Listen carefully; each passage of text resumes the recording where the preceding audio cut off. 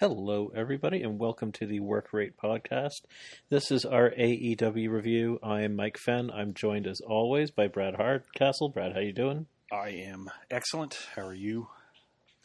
I'm doing okay. I was pretty anxious today, just because I'm not for any bad reason, but I'm meeting my accountant tomorrow, and money stuff always makes me anxious because of my anxiety. I always think I'm doing something wrong, even though every time I've met with an accountant, I'm out of there in like half an hour, and it's easy as Usually, I'm like stressed about something, and then it takes 10 minutes. I'm like, oh, that wasn't bad at all.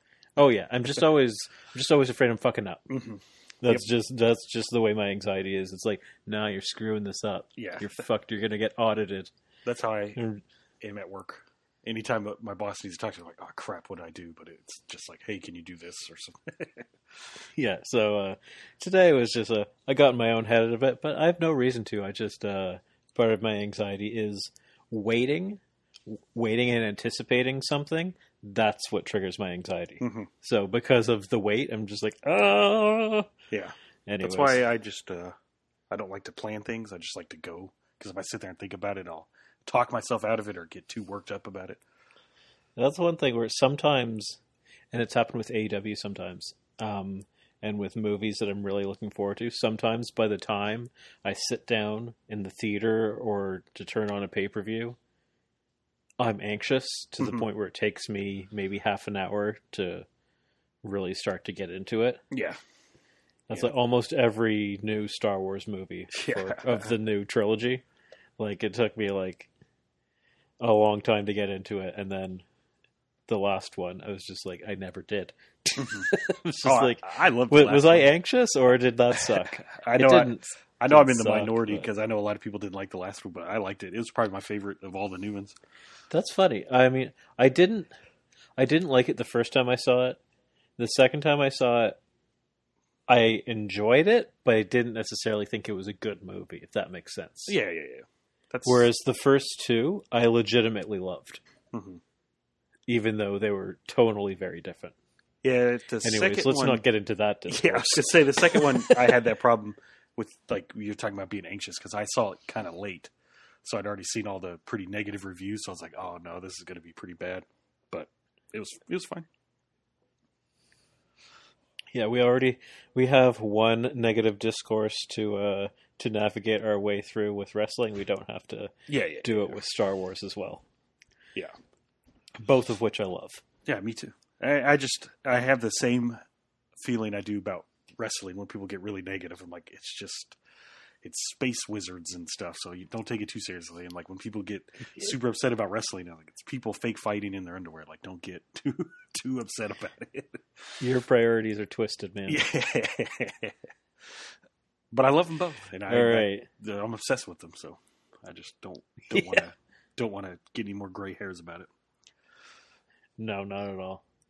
All right, so what we recently did is we signed up for an IWTV subscription for the year for the two of us to watch some indie wrestling. And what we think we're going to do, we'll see how this goes. We are going to try and each watch, or one of us watch an indie show per week. And there's so many out there. It's actually a really cool subscription if you want to find a lot of matches and future stars heading to the big promotions. I'm going to talk about one match, I think, per show, not in too much depth, but just sort of highlight it and tell you that you should watch it and tell you that it's worthwhile. This one was from Beyond Wrestling. I'm a big fan of Beyond Wrestling. We have a lot of people in AEW that have previously been on Beyond Wrestling, been champions there, been mainstays. We had Orange Cassidy was there for a while. Bear Country was there for a while. Janela's appeared there. I've watched Eddie Kingston there. They're very, very good. Yeah, they're a big fan. Based out of the Pacific Northwest, right? Like Washington area. I think they might be Philly. Oh crap! Maybe I don't know, but yeah, like they're out that way. They could be. I don't really know. Philly's in my head, but I don't know that for sure. Sometimes they run shows that hardly have any fans. Sometimes they run the show that I watched had quite a few fans, which was kind of cool. They were all masked. It was nice to see, but they were really into it. It had like a mini PWG atmosphere, which was nice. The crowd was on fire, and this particular They're based match, out of this Massachusetts, so I was way off. okay. Yeah, this show was called Project Reality, and their main event was very significant because it was for the IWTV, the Independent Wrestling Championship. Mm-hmm. That was the championship that Warhorse had previously held. Now it's held by Lee Moriarty, who we both talked about last week. Yes. And he was facing Wheeler Yuta, somebody who has been at the top of indie wrestling for a while. He's been a name that people have been talking about. He's appeared on Ring of Honor. He's currently appearing on New Japan Strong. Like he's out there, and he's going to get signed at some point because he's appearing on way too many shows not to. Yeah. But he's somebody that never clicked for me. He's recently gone heel and then challenged Lee Moriarty for the title, and they had, I swear to God, it's going to be on my match of the year list in my top 10.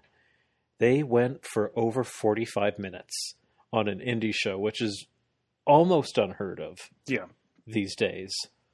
And they put on an absolute clinic. Like, this is an indie wrestling classic match. And I'm talking about, like, when people talk about, like, oh, do you remember when Bryan Danielson was on the indies? People are going to be saying, oh, do you remember when Lee Moriarty was on the indies? And, like, when he faced Wheeler Yuta? This match was that good. It was a technical masterpiece.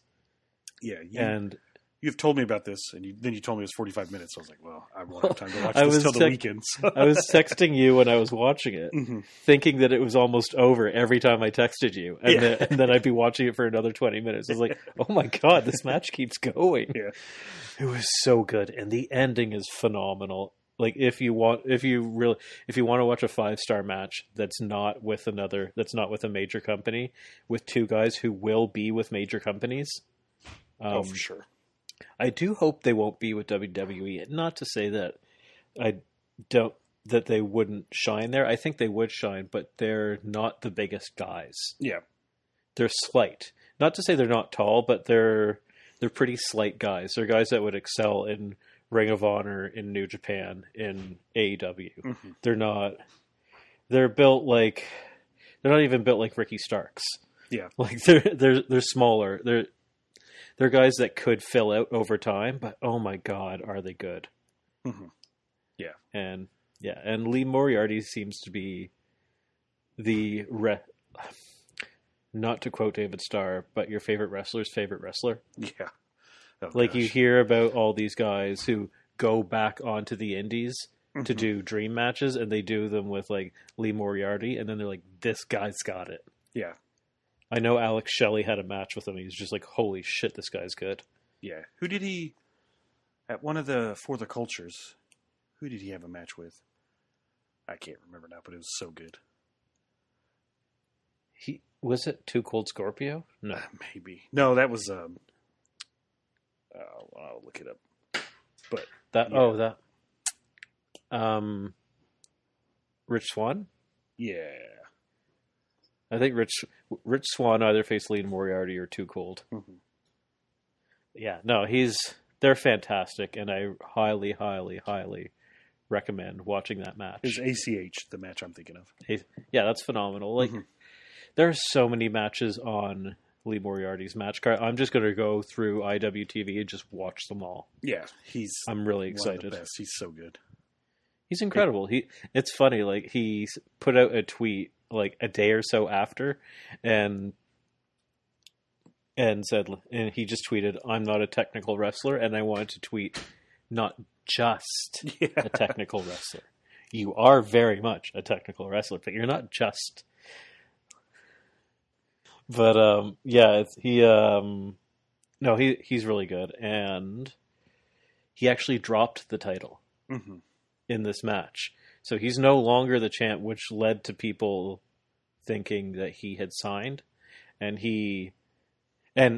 Beyond Wrestling kind of stoked those fires because they put out a tweet that said they listed all the people who had held the championship and wrestled and defended the championship on their shows consistently. And it was Orange Cassidy, Chris Statlander, and then where they are now, and it's just said like Ring of Honor, AW. And it was like, oh. And with his, it said that it gave a handshake instead of saying where he was. And people were just like, oh, he's got a handshake deal, it's coming. And then afterwards he's like, oh, guys, I don't know where this is coming from. I haven't signed with anywhere yet. But we do know that all the companies have eyes on them. He's confirmed that. So I think it's only a matter of time. And he's a guy that, realistically, I think if you bring in, I mean, you don't know how he's going to be with hard camera, so you sort of have to train him a little bit, but he's a guy who he's quite close to being TV ready, at least skill-wise. Yeah. And I'm sure he'd pick up the TV camera, the hard camera thing pretty quickly. I mean, probably, yeah. I would say so. Like, he's a guy, if he came in, he would be on the level of a Darby or a Jungle Boy quite quick. He'd actually Jungle Boy would be a perfect example. Yeah. Because he's a guy who took a while to get used to talking. They didn't put a mic in his hand for a long time for a reason. Yeah. But he was still a fan favorite, and he still got big matches. He still got to face Chris Jericho. He still got to do all these things. And I think that is his level. Another big piece of news was that Ricky Starks broke his damn neck. Yeah. Insane. This was when he landed on his head from that German where he was trying to flip onto his feet. He didn't quite make it. Landed on the top of his head and his feet at the same time, but head first, like a split second before the feet. And he finished that match. The tough son of a bitch. And he said he was fine, but he has fractured his neck. Yeah, they said he's out for 3 months. So 3 months. It's not like super severe, but it's still scary. No, I mean, they're saying he doesn't need surgery, but it's sort of like 3 months and then evaluate kind of thing, like see where he is. He'll probably be okay, especially considering the fact that he finished the match. But you never know. There could be complications from this. Knock on wood. He looks like he'll be back for the start of TV or start of TV. No, that's not what I meant. Touring. The start of travel, which would be nice. In front of live fans, that would be a huge pop. Oh yeah, when he comes back, the crowd's gonna go nuts. Yeah, man, and yes. So what that means is we were probably likely to see him in a Double or Nothing match. That's not happening now. Yeah. Which is unfortunate, but it is what it is. I'm happy he is going to... It looks like he's going to make a recovery, but we'll see how it goes. Yeah. Okay, so let's get into Dynamite this week. This was an episode with some seriously high highs, like as high as they get, and a couple moments that fell flat and were just very, like, sort of mind-boggling. Yeah. In terms of the headspace of a particular person in particular, like why they thought that this was appropriate. Anyways, you were able to watch the whole show now, correct? Yeah, I watched it all last night. Okay. I didn't watch it when it aired, but I stayed up and watched it. Which is rare for you. Yeah, you don't normally do that. Yeah, I was excited when we talked about this first match, so I didn't want to miss that. So I had to make sure, and then I was like, I might as well just stay up and keep watching. I had a hard time not spoiling the first match for you, man. Yeah. I spoiled it a little bit. I sent you a text and I said, Jon Moxley came out to some interesting music. Yeah. Yeah. And I didn't say what it was because people were all anticipating that, oh shit, he might come out to his Death Rider music. Yeah. The man came out to Wild Thing by the Trogs. I was like, oh my God. That was awesome. That's Onita's music. Mhm. So it's interesting to see if that is going to be a one-off tribute to Onita. I don't know why it would be that. I heard some speculation that it could be that, or that this was just a special match and they wanted to give him something a little different for this match. I could see that. Yeah. Or if he's just coming out to Wild Thing now, which I would fucking love. Yeah, that'd be awesome. It'd be really cool. And Onita announced that he's starting that FMWE, so maybe he's like trying to get in good with Onita, like, hey, bring me out. Like, bring Onita in. Yeah, that'd be cool too. He did those vignettes whenever they were doing the exploding. There's a relationship there. Mhm. There's a relationship there now. Yeah. But yeah, I was so excited for this match because, I mean, we've been hyping it up on our show, but Yuji Nagata's, don't let his age fool you. He's still one of the best workers in the whole business. He's great, and he proved it tonight. This match was everything I was hoping it would be. Didn't go too long. They beat the hell out of each other. Lots of stiff strikes, and then the respect at the end. That's what I want to see from a match like this. Yeah, I mean, like you said, it was perfect. I was pleasantly shocked that this one opened it up, that this one opened the show. As we said before, all 4 matches that were initially announced could have easily main evented this card. Mm-hmm. And I think they made the right decision because this wasn't a show closer, but it was very much a crowd pleaser at the beginning that would get you hyped. Yeah. Especially with that music coming out. Mm-hmm.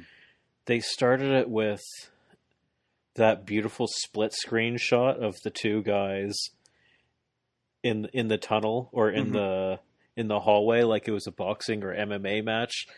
Yeah, Seconded by big fight feel. It was cool. Yeah, they're warming up with their partners, seconding them to the ring, and that was Kingston and Ren Narita. And for people that don't know Ren Narita, yeah, it was awesome. He was a young lion in New Japan. His full sort of debut off of being a young lion has sort of been stalled because of the pandemic. So he was supposed to go away on excursion, but because he couldn't, they just sent him to the LA dojo. So his excursion has been at the LA dojo. Yeah, and he's been killing it on New Japan Strong. He's been great. He's like he's the highlights. He's awesome. He's like Shibata Jr. Mm-hmm. Yeah. He's so good. I love him. So as we said, Moxie came out to that music. Whether it's a one-time thing, we don't know.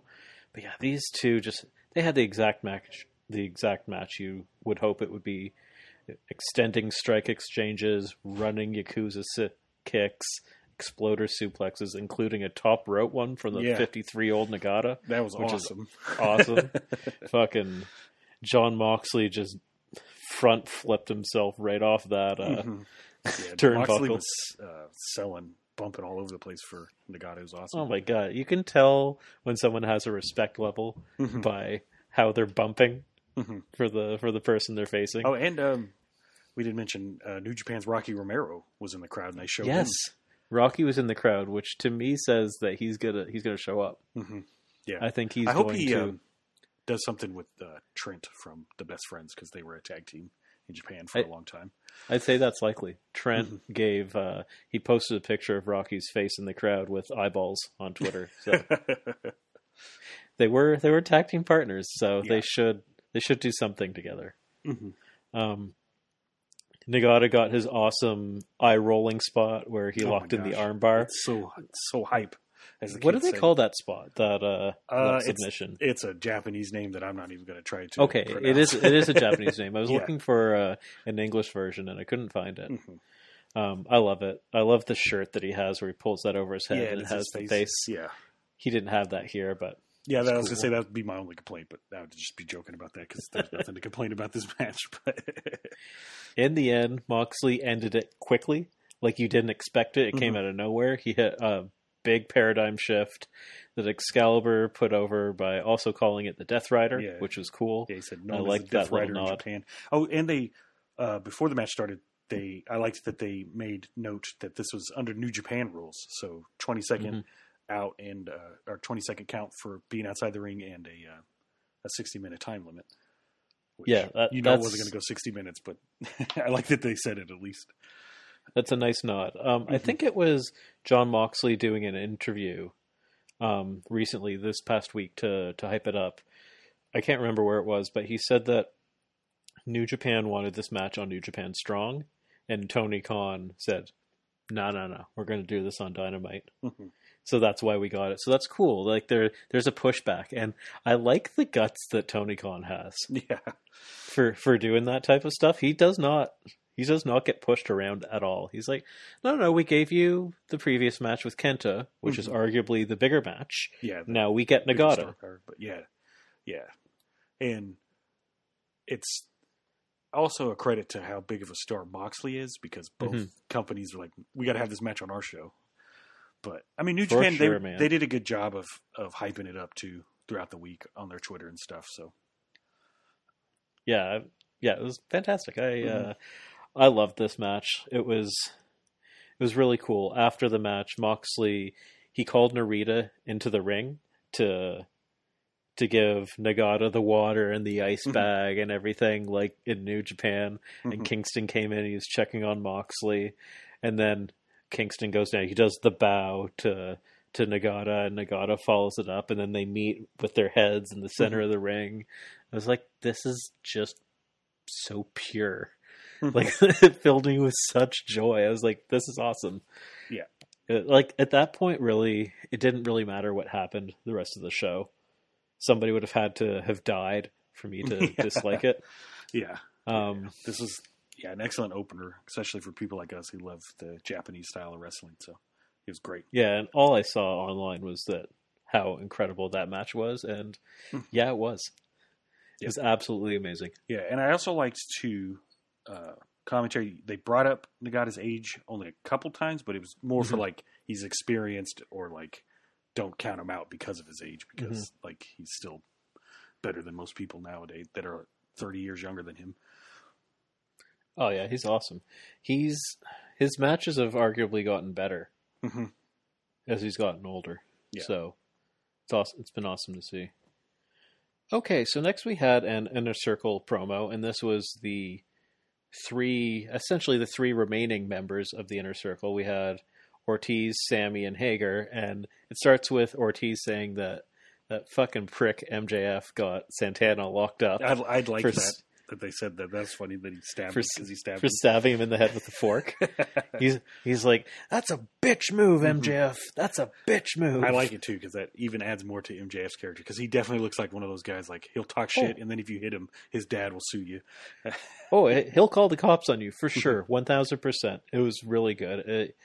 It's a really smart little portrayal here. Then Hager's yelling about how the Pinnacle said that they would kill them at Blood and Guts. They did not kill them. Santana's detained, but he's still alive. Jericho's got a busted arm, but he's still alive. And then Sammy says that they're not going to stop coming, and they demand a rematch, and they're going to make their presence known at the coronation tonight. So that's just a little teaser for later on. And then, here we go. This is the moment that everybody is talking about right now, unfortunately. Yeah, it's you said it was tone deaf when we were talking earlier, and you're true by. Yeah, let's get into it now. I'll share my thoughts as we go. It's Cody's promo, and I'm not even going to look at my notes. I'm just gonna talk here. So Cody comes out, and we know who Cody is. We know that Cody is passionate to a fault. We know that he's a very proud American to a fault. We know that he's very nationalistic. Something that as I've gotten older, have learned. I have grown a great disdain for people who are nationalistic and who have an overbearing amount of pride for where they're from. It doesn't make sense to me. I'm like the fucking flag smashers, one people. Yeah. It doesn't make any sense, especially these days. Like, and you look at, and I'm not just going to like label the U.S. here, but you look at, because Canada has their own problems, especially with our indigenous population. We've treated them like shit since we arrived on in their own land. We're on stolen land. Sounds just like here. No, exactly. It's the same fucking thing. So I'm not here to cast stones at the States, but I'm going to cast a couple. Yeah, that's I fine. just think so you can throw them at me too. But yeah, so Cody, he goes out there and he starts giving this essentially nationalistic. I stopped short of jingoistic, but like he's giving this national pride promo where he's talking about how Bruno Sammartino came to this country as an immigrant. My family came to this country as immigrants.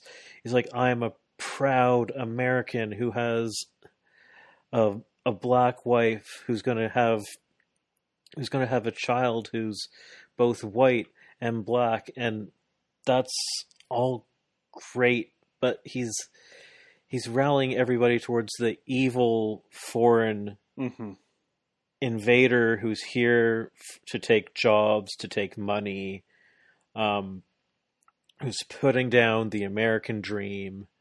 He's like, they don't call it the United Kingdom dream. I thought that was kind of a funny line, to be fair. That was kind of clever. And this is all the fire we want from Cody normally, but think about the past 4 years that your fucking country has gone through and the anger that people have toward your goddamn country, and use your fucking head. You're just completely based off of wrestling. You're the fucking face. You're coming off as a heel in this. And I know that Cody's fans support him no matter what, and he's going to get the crowd reaction that he wants. But he needs to also be careful of the reaction of the wrestling fans as a whole, not just the people there in attendance, because the internet is very loud and perception is reality. And Twitter was absolutely roasting him, and justifiably so. I saw people that had put his face on the Patriots face from, what is U.S. Agent from the Winter Soldier. They had his face on the bad guy's body from that show. It's like Cody, and the thing is, he knows what he's doing because he goes out there. He's like, I know it's kind of taboo and a little iffy to talk about your American patriotism. It's like, yeah, Cody, it is. So don't do it. It's like it's a minefield. Do not do it. It's not worth it. I understand where he's coming from and where his pride is coming from, but it's just so tone deaf. And like making a go-go the evil foreign heel like in 2021, it doesn't play. It's not the 80s anymore. And I never even liked it when in the 80s it'd be like a British guy or a Canadian guy. It's like they're like our biggest allies. Like, come on. Like, it's not like the one thing. Like, at the very, very least, it wasn't, and I'm saying this in quotations because it's bullshit, like, an exotic nation. Or so, like, it wasn't really the other. Yeah, this is the UK. You're both fucking colonizers. Who gives a fuck? That was my initial reaction. Was, why the fuck are we doing this? You're both fucking colonizers. Give me a fucking break. This isn't 1776 anymore. We're not at war with England. And, it's just, like, I started watching it, and I was like, oh, please don't go down this route. Please don't. And like, then, I'm not the person you want to listen to talk about this because I'm a 35-year-old white guy, but he started talking about segregation and stuff, and I was like, okay, I know segregation's bad, and it's terrible, and never should have happened, and everyone will agree with that, but like, it's just like, Cody, I don't know if you should be bringing this up. It shouldn't be used in promos. Yeah. Don't use it. Especially not you. Yeah. Fucking Silver Spoon Cody. Okay. Yeah. Great. Yeah.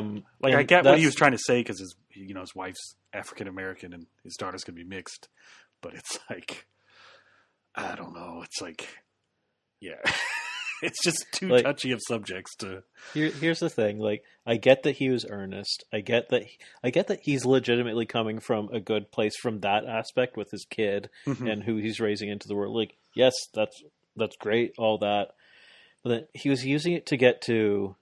He's going to be wrestling as the American Dream, Cody Rhodes, Mhm. and I genuinely like that. Yeah, I like that. The That's really best cool. of Cody is when he taps into his father's Mhm. legacy. That's fantastic. Like teary-eyed Cody. Mhm. That Cody was my wrestler of the year last year for that shit. Yeah. Like I bought right into that. But part of the American Dream is that, and my good friend Jarrett brought this up, and I 1000% agree. He said that part of the American Dream is the struggle that Dusty Rhodes had to go through, being the son of a plumber, Mhm. coming up poor, having to struggle. Like, you don't know hard times. Yeah, it's hard The times promo. Cody It's- can't do the fucking hard times promo. Yeah. Cody can't be the person making good from nothing. Cody has all the money in the world, so it doesn't ring true. It's not the same, Cody. Yeah, You're not your father. in his $5,000 suits, and he's talking Like, riding around in a bus. here's the thing: if Cody was out there going and being a heel, this is a fantastic heel promo. Yeah. But he's not. He's trying to be a face, and like I said, this is going to work in the confines of the arena. But outside the general perception, you have to worry about the general perception. Mm-hmm. And the general perception outside of that arena was not good. Yeah. And It was. Yeah, this wasn't Cody's shining moment, and it just kind of goes to what people usually say about him, like he's kind of tone deaf and stuff, and he just kind of does what he's. I mean, he's just kind of going to do what he's going to do. Like that's what I got to figure out about Cody. But I also will the thing say, that's annoying. yeah, he's so anti WWE, but this was such a WWE thing to do. What he did. The thing is that he knows. Yeah. He knows. That's what's frustrating. I hope next week they just have like a go say like, "What? I don't hate America" or something like. Just... I mean, he has made a couple comments. Yeah, I the remember he two made the promos remarks. that Agogo has made. He has gone after the United States. So for people to say that Cody came out of nowhere, no. The two times that Agogo has cut promos, and they have been good promos, and one of them was on Dynamite. Mm-hmm. Yeah, I remember that. But I never took it as like a evil foreigner. I just took it as him just being an asshole. Yeah, That's all. yeah. I mean, I don't know. And You can- another thing that concerns me about this is he did all this. He's going by the American Dream. Is he going to beat Agogo? Like, I hope not. If he does, it's bad. Yeah.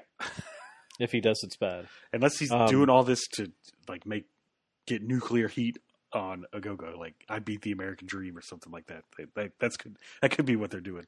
But I hope so. Mhm. That's the thing. Like if he loses while using his father's name in front of all those fans that are going to be rabid for him because they're rabid for him no matter what, Mhm. then fine. Yeah, it's not a good choice. yeah, it was Not just, a good choice. I was watching it and I honestly couldn't. I was like, "Is this really happening right now?" Like I couldn't really believe it. Like they're trying to become a global company and expand out into other markets. Mm-hmm. You need to understand how the rest of the world views you.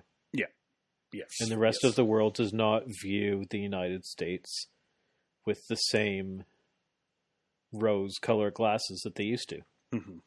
Yes, it is definitely not the same. They don't see us as Superman anymore, and No. even as an American, most of us don't even see us as Superman anymore. So it's Yeah. kind of just it's even tone deaf here in the States. It's like, oh, okay. Yeah, it was, as he was going, I was, in my mind, I was just, no, Mhm. no, what are you doing? But, like, as he was doing it, it was like, this is really well executed. Yeah, Like, this is Cody at a really well executed but ill-advised promo. Mhm. I could just see people in the back going, no, waving their arms, no. Like in Cody, you didn't tell us what you were going to say. yeah, have you ever seen that movie Black Sheep with Chris Farley? where his brother's Yes. running for governor, and he goes and gets high with those Rastafarian guys, and he's like saying all that stuff, and then he's like, "Kill Whitey," and all the Rastafarian guys are like, "No."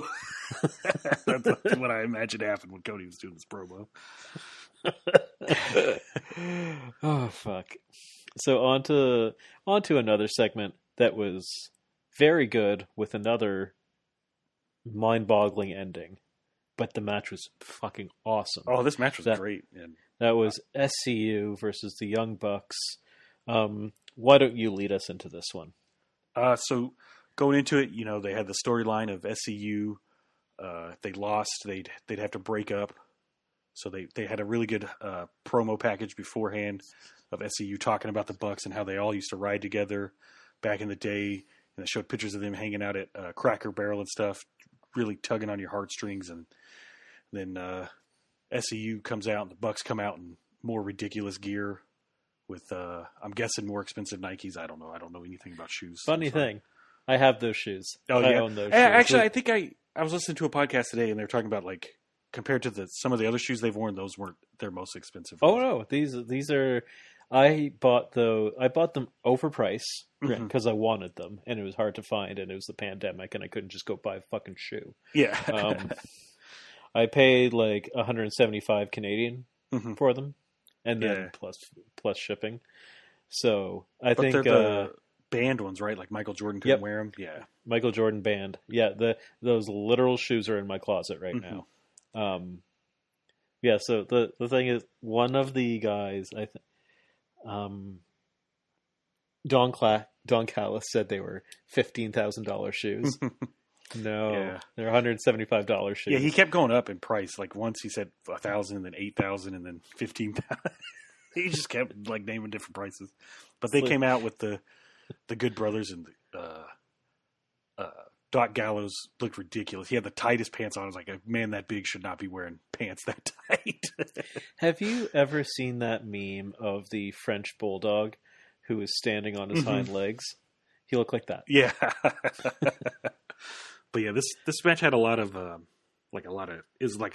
good storytelling and a lot of heart. And I mean, of course, it's SCU versus the Bucks, so I had a lot of good action in it too. I liked it a lot. Yeah, it was awesome. I thought this match was just great. Started off as you expect, really nice heated back and forth between the two teams. SCU really came out hot, and they were giving the Bucks a run for their money. But as Don Callis pointed out on commentary, how long can these older guys keep up with the young Bucks? And the moment where the match finally swung to the Bucks' favor was when Christopher Daniels had his head up against the post on the outside of the ring, and Nick Jackson super kicks his head into the post, and my God. Oh my God, he gives himself hard. Head, yeah, he had an absolute gusher. And for a guy that age, or any guy, but I don't know what it is with these old guys kicking gushers, this was like the Dustin Rhodes level. It was probably because they already got scar tissue there, and it gets so easy. Yeah. He kicked him. They panned away to Nick Jackson. They panned back, and he was just like a geyser was like coming out of his head, and Nick was just splattering on the ground. Nick was just laughing, which is it's good. Nick stepped up his heelness because it's mainly been Matt that's been like overly heelish lately. So I'm glad Nick is doing a lot more heelish stuff too. Yeah, Nick's like, holy shit! Yeah, is he starts okay? laughing, and he's laughing. He's like, look at him! Yeah. He's like, oh my God, he's all red. I can't believe he bled so much. Because like by the end of the match, Matt Jackson was covered in Matt Jackson looked like he was bleeding too, but it was just Christopher Daniels. He looked like he got a little more spray tan on. Yeah. Yeah, so as a result, Kazarian's, he's in there alone. He's going 1-on-2. He did most of the work this whole match. And he looks really good. He got a fantastic reversal of the Bang for Your Buck with a Northern Lights reversal. They got a near fall. Yeah. He then hit a Styles Clash where while he's doing the Styles Clash, he looks over at Carl Anderson, sort of like points to him and then hits it, which is a nice callback to the All Kinds of History with AJ Styles, both in New Japan and TNA, which is nice. So both teams had a history there. Yeah. Kazarian took a tombstone necessitating Daniels to tag himself back into the ring. That didn't go so well for Daniels. He was already weakened due to the blood loss.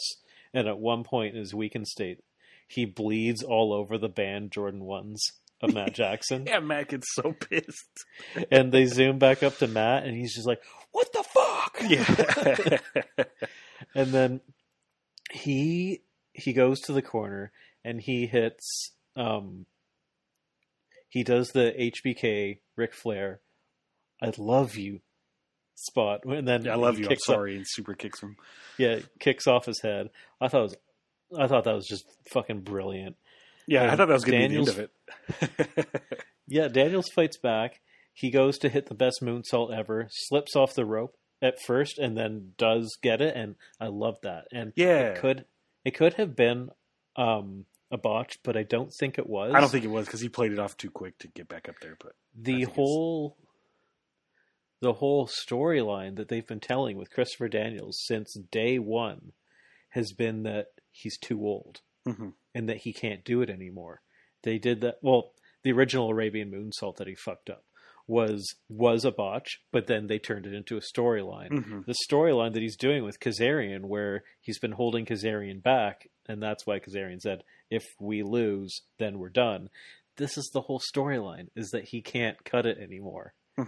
So, yeah, that was good. That was a nice little detail, and it didn't cost them the match. yeah, Matt Jackson then used the cold spray to blind Daniels. Callis this said made me that laugh. Matt was using it to stop the bleeding, yeah, he's just trying to help him out. which was amazing. And then the Jacksons then hits the corpse of Daniels with a BTE trigger. SCU is no more. Kazarian looks dejected. Daniels is lying dead in the ring. But before we can see their emotional moment, JR says, "Hey, we've got something going on in the locker room. We got to cut back to the locker room." And we cut back to what must be a heinous assault going on. But instead, what we see is Moxley and Kingston just throwing around the dressing room of the Elite. I guess because they're mad at what they did to SCU, even though they haven't really had any interactions with them Yeah, at all. So they're throwing it around, and I was thinking, like, that was really weird. Why didn't they stay on SCU? yeah, and you could hear the crowd chanting SCU while this was going on. Like something was going on in the ring, and the crowd was giving him like adoration and stuff, but we couldn't see it. I don't know why they did this. It was mind-boggling. I was like, no, you gotta stay with those guys. That's the whole fucking point of this match. No one cares about the locker room right now. You can go to the locker room afterwards. They go to commercial break, they come back, and they're like, between, during the commercial break, SCU had their heartbreaking breakup. Yeah. And they show, just like a small 10-second clip, and like, oh, that should have been what you went into the break with. Yeah, and then you come back and say during the commercial break while SCU was doing this, then you cut to Kingston and Mox. Not even like this is what you missed during the commercial break. Just like, oh, and now in the back they're tearing apart. Like, you didn't have to do this. Yeah, I'm hoping they're doing some sort of story thing. Like Kazarian gets pissed. Like even in our breakup, we still get disrespected and stuff. You cut to other people or something. It's possible, yeah. It was very odd. Like they didn't give them any time. Or they're gonna have like a thing next week, maybe like a SCU memoriam or something. It's very strange. I thought it was a little disrespectful. Me too. Especially for how much they've been hyping this up. Yeah, and what those two guys have meant to the Young Bucks in their career, what they meant to AEW as they were the first people to sign outside of the Elite. Yeah. They were the first ever champions. Very strange. Very strange. Yeah, and it sucks too decision that making there. Scorpio Sky's on his own now because he didn't get to do anything because they've been all three a team for a long time, and that was a strange missed opportunity to Scorpio Sky's in a tag team now. Why didn't they feud? Yeah, it's bizarre. It's very strange. They could have done that for the breakup angle too. Yeah, it didn't have to be the Bucks. Could have been. He's going to be the one to end SCU since he was in it. Should have been. I mean, I like that they used the Bucks. It was good, but they didn't execute it. The match was fantastic. Match is great. It's just don't cut away when it could have been pretty emotional and it was bizarre. It was an unforced error on their part. Not that I still thought the match was fantastic though. Oh yeah, the match was great. And I don't know how Daniels bled that much and could still move around because that was a lot. Like I even think at one point when they showed one of the Bucks' shoes, like they squished their foot and you could see the blood falling off of it. Like, oh yeah, it was so amazing. much blood. So it was so cool. I loved it. Mm-hmm. Yeah. So all right, moving on to the next segment, we have a Christian Cage interview, and Christian is verbally taking down Taz, saying that his Technique by Taz segment was cute, but he knows that the clever words are all Taz has these days. He knows that he can't back them up. Did you say something about him going to a buffet at some point during the promo or something? He said the only thing your body can do is go to a buffet. Yeah. He says that he has an open contract for a match next week, and Taz is welcome to send any of his stooges from his stable out to face him. He's he's happy to take on all comers. And then he mentions that he's entered himself in the Casino Battle Royale at Double or Nothing. And to me right there, it's just like, wait, why is he going into that? I thought he had a feud plan, and then I remembered that feud was with Ricky Starks. And I was immediately sad. Yeah. Like, oh. Yeah. So, plus, if he wins it, that means he could go to Kenny without having to work his way up the rankings.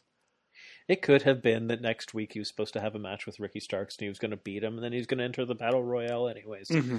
But I was like, oh, man. And then Sydal walks in the frame, and he tells Christian that he's also going to be in the Battle Royale. And he tells him, it's not so easy to win a Battle Royale. And Christian tells him, I know, I saw. Yeah. And that was funny. I can't believe it's already been a year since Sydal joined the company. I know, this year's gone by really quick. That's crazy. He says that Team Taz will not be showing up for that match next week because he's already signed the open contract, which I thought was cool because it gives a reason for the match to happen. I like that. Yeah, and it's like a good little story to hype up the Battle Royale without having it be Christian beats another Team Taz member, so they can save those for later. Mm-hmm. It's weird. It's kind of a little nondescript match, which sort of makes me think maybe that Ricky Starks match was supposed to be for next week. Yeah, that makes sense. Like they could do the same thing, but instead of Matt Sydal running in, it's Starks saying that he signed too. Yeah, because otherwise it's sort of like, okay, sure. This would be good, though. I'm sure they've had a match when they were both in WWE all those years ago. But... somebody looked that up, and they've been in multi-man matches, but never in never a singles match. Okay, well that'd be good together. Yeah, so it's fun, and they'll have known each other. Okay, so next we have Orange Cassidy versus Pac. Yeah, this was an unfortunate one. Yeah, it was good. It was good. I liked it, but before you told me what had happened last night, I thought that was just like I didn't really notice until you had said something. I was like, oh, that makes sense. But I thought that was going to be their original plan. But what you said happened and what they had planned made a lot more sense. Mm-hmm. So I'll start by saying, so this match, Orange Cassidy gets hurt partway through, and it's unfortunate we didn't get to see the match play out as it was intended. Because it was going incredibly well at the time. It was really, really good. Yeah, OC got his ass knocked out, and they called the match to protect him because he was apparently trying to still go, and they had to protect their wrestler. And so they had to call an audible on the fly. So I'll get into this match. We'll talk about it because there was some cool spots leading into it. So I'll talk about this. So yeah, so the match opened up, and these guys are just polar opposites. They're trading mind games back and forth. OC puts the glasses on Pac. Pac crumples them up. Orange Cassidy puts his hands in his pockets. Pac immediately goes to attack him with a lariat right away. Orange Cassidy ducks underneath it, picks him up, beach break. I was like, holy shit. Yeah, right on the sunglasses, too. Did you notice Pac's head landed right on the broken sunglasses? I was like, oh, man. Oh, that's awesome. No, I did not. Yeah, it's like good thing there wasn't any like really pokey cool. He got parts it. sticking up because that could have hurt bad. Absolutely. It would be funny if he got broken open the hard way there. Yeah, so he gets a near fall right away, which is a great contrast from their last match. The two battled outside the ring during commercial break. Back inside the ring, Pac is just abusing Cassidy, electing to hit him with several top rope shotgun drop kicks, just shooting him all across the ring with each one of them. The last one, he hit him right in the middle of the shoulder blades with it. I was like, oh, that's just brutal. And then Pac went to hit the Black Arrow. Orange Cassidy does his roll across the ring. Pac gets pissed off because he remembers last time. He runs over and just stomps on him before he can roll out of the ring. And then he goes up to the other turnbuckle and he goes to hit it again. This time Orange Cassidy rolls toward the turnbuckle, he's like under the underneath, ropes. so he's protected. And then he looks up at Pac and he gives him the thumbs up, which is really funny. Orange Cassidy then uses Pac's frustration to get a roll up near fall. Then Pac hits, and this is where things go off the rails, and just in an unfortunate way. I don't think it was anyone's fault, really. No, it's Pac hits one of those accidents that happen. Yeah, Pac hits this huge thrust kick that just knocks the head right off Orange Cassidy. And I have no idea if this is where it happened, because he then immediately picks him up for a high stack Liger bomb, and Orange Cassidy does not kick out. Pac just lets go at 2, knowing that this is supposed to be a kick out. Yeah. And then Orange Cassidy, he gets checked on by Aubrey Edwards. Then he rolls out of the ring. She gives him like the full 10 count. He comes in right at 9. This is during commercial break. They cut to commercial. I was going to say, they cut to commercial when you could tell he's not all right. Well, yeah, because they were supposed to have another commercial break that they never went to. Yeah. That they said, oh, we're going to go back to a commercial break, and they never did. Yeah, because they said something like, if we go to commercial break, you're not going to miss anything because it's going to be picture in picture. And then they stayed. Yeah. So, yeah, so he rolls back in the ring, and Pac just he immediately goes for a pin.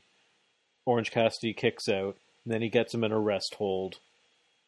And then he gets out of the rest hold. He hits him with an elbow, puts him in a corner, and then Aubrey gets in between them, and she's just like, "No, this is done."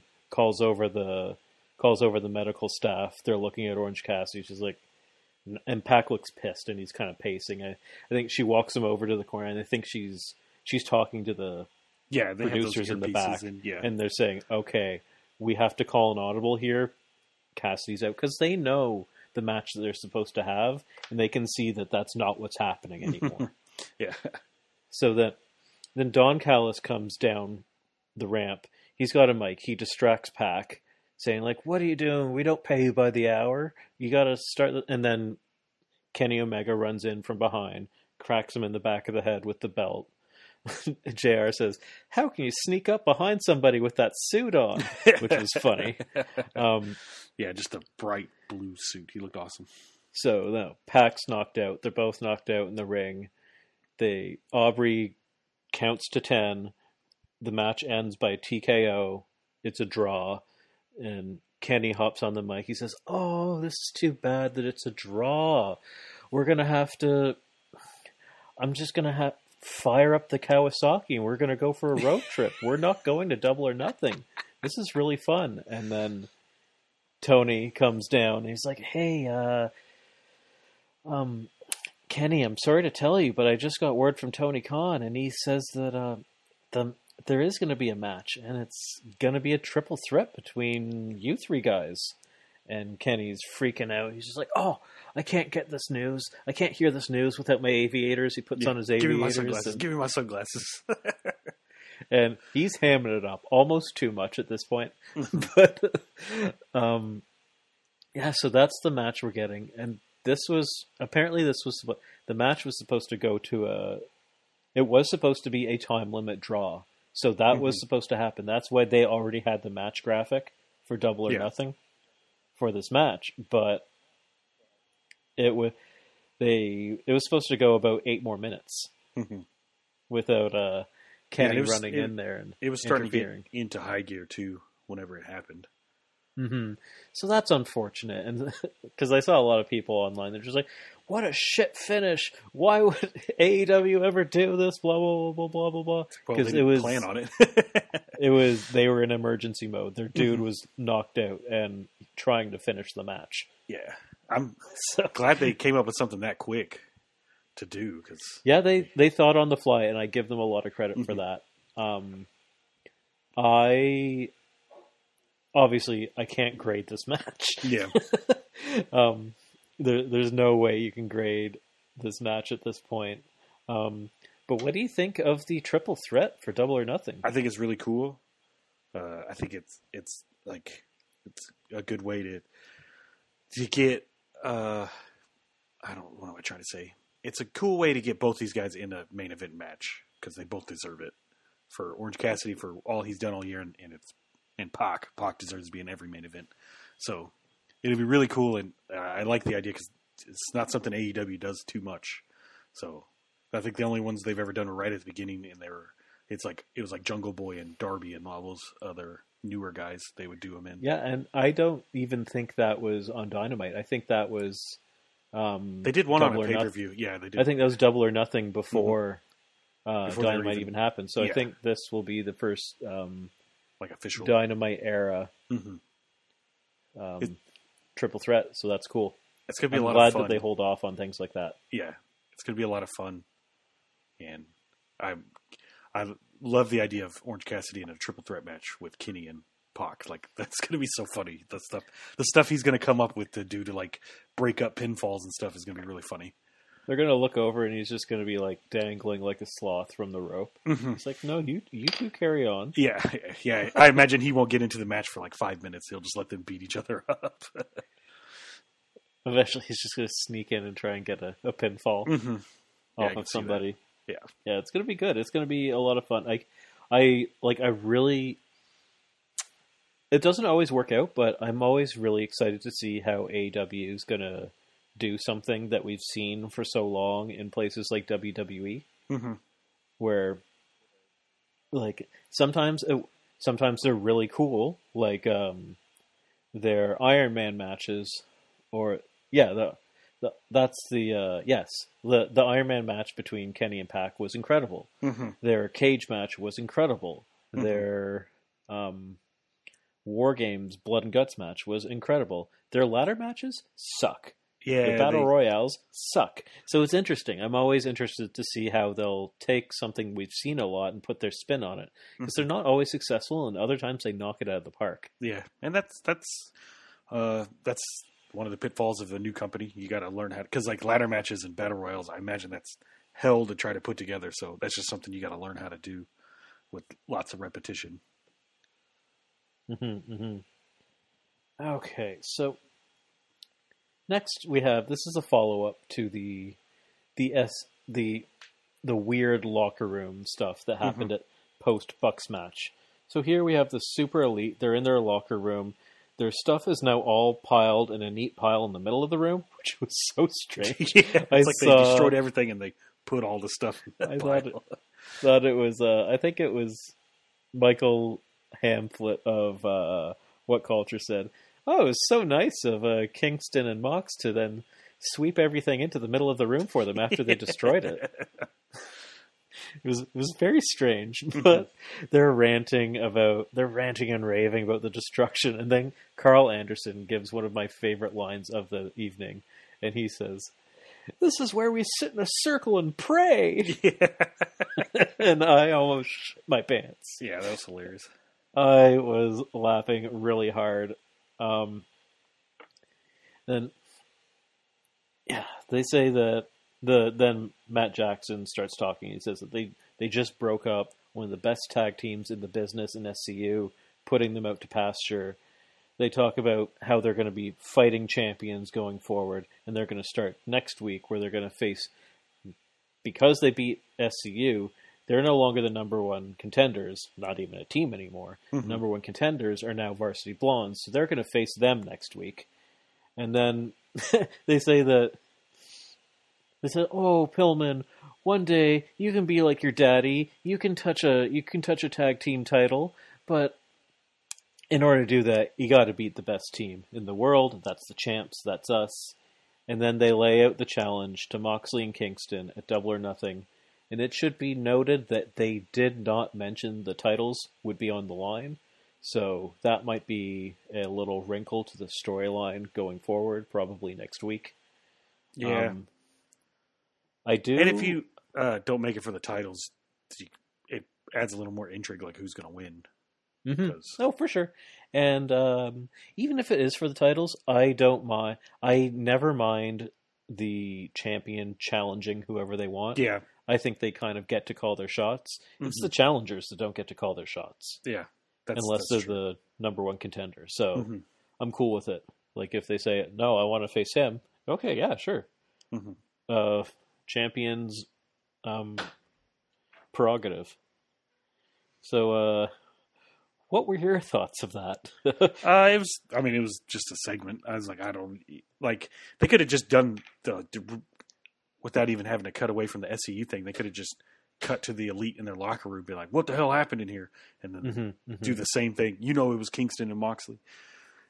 But I think the Bucks versus the Varsity Blondes next week is going to be really fun. The Bucks are 100% winning, but that's fine. Or maybe they lose the tag team titles to Varsity Blondes. That's why they said they didn't. Never said it'd be for the tag titles when they challenged Kingston and Mox. How funny would that be? That'd be pretty funny. Like Kingston and Mox cost them the tag titles. I could see that happening. They capitalize on the dark side of the ring hype and put the belt on Pillman. Yeah. Speaking of dark side of the ring, the Nick Gage. Nick Gage one is tonight that when we're recording this, so I'm gonna have to watch that when we're done recording. But me too.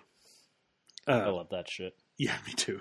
But I can see that now that I'm thinking. I'm going to hype myself up on this, and it's not going to happen. But the Kingston and Mox costing the Bucks their tag titles, and then at Double or Nothing, they have just no DQ tag match or something, just some wild brawl of a tag match.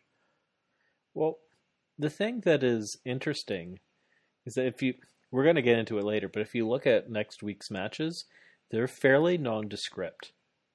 Mm-hmm.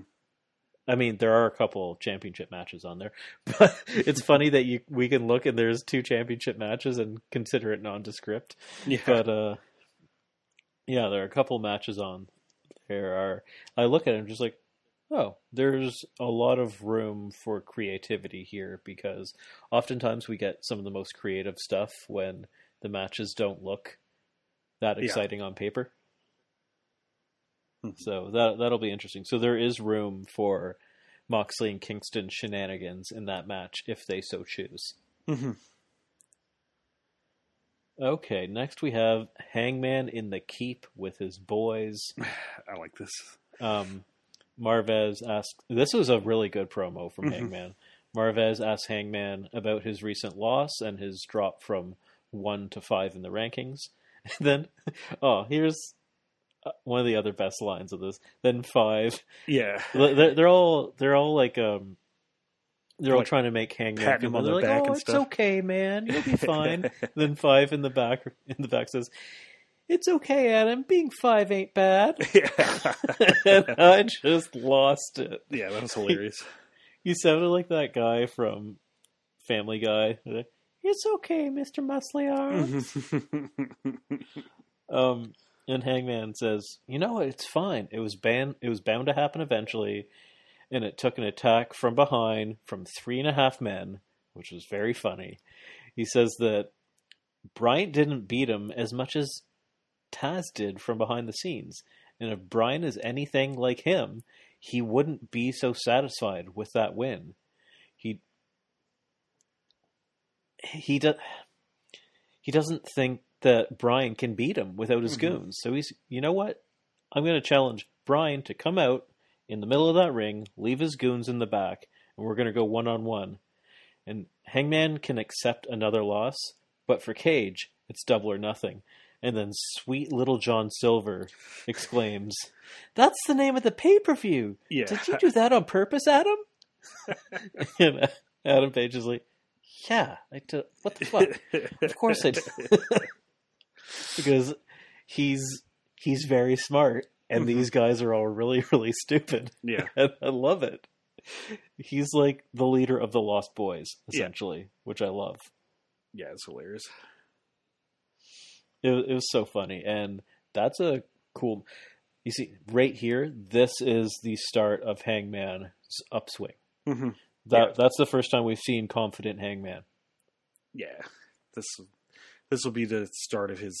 Because when's the next pay-per-view after Double or Nothing? I know they usually in the summer they'll do like Fighter Fest and.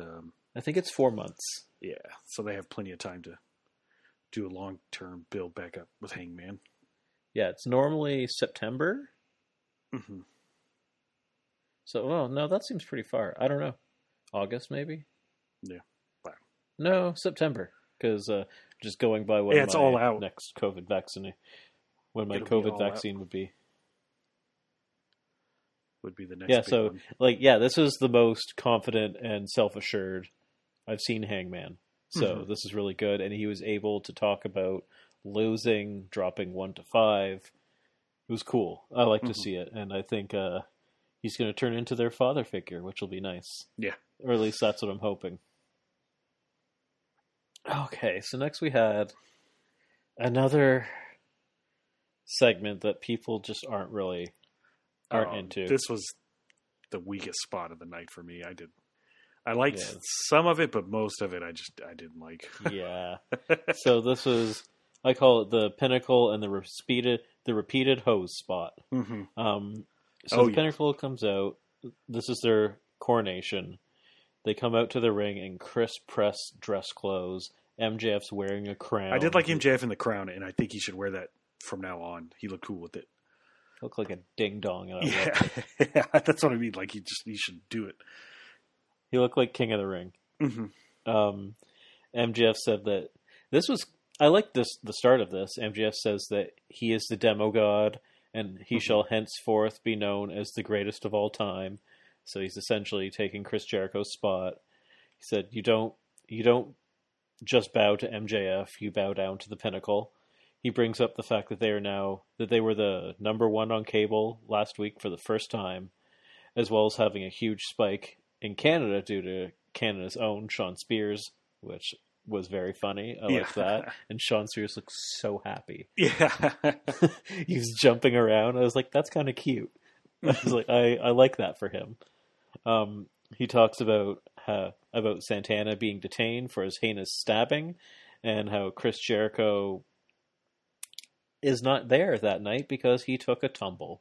Essentially, Humpty Dumpty had a great fall. Yeah, he said he slipped and fell off the cage. He asks the crowd if they would like to see a rematch, and the crowd is vehemently saying yes, and he says, "Yeah, we're not doing that. Mm-hmm. We're not going to have a rematch." Then Tully hopped on the mic, and he started to cut what I thought at first was a pretty good promo. He seemed to really getting all fired up, like he was back in the days of Jim Crockett Promotions. Mm-hmm. It's like he's like that blood and guts really got his blood boiling. He's going on about the Pinnacle taking the Inner Circle's spot, taking everything they had. They had the Inner Circle waving their hands, crying out, saying they quit to protect Chris Jericho. And then from this point, I thought he just started to ramble. Yeah, like I couldn't even focus on what he was saying. I was like, what is this guy talking about? He just keeps going. Yeah, he just started to lose focus. I wonder if they told him to, like, right before they came out because of the Pac OC match. They're like, you got to fill more time. That's possible. That's very possible. Yeah, he's talking about what the Pinnacle means. You're on top and you deserve the finest things and women and blah blah blah. I was like, okay, yeah, I know what being up high means. Like whatever he said something about the women. MJF did the so hand gestures. Like, it's like, that's damn. funny. That's good. I missed that. Yeah, my wife's the one who picked that one up. She's like, he did the hand thing.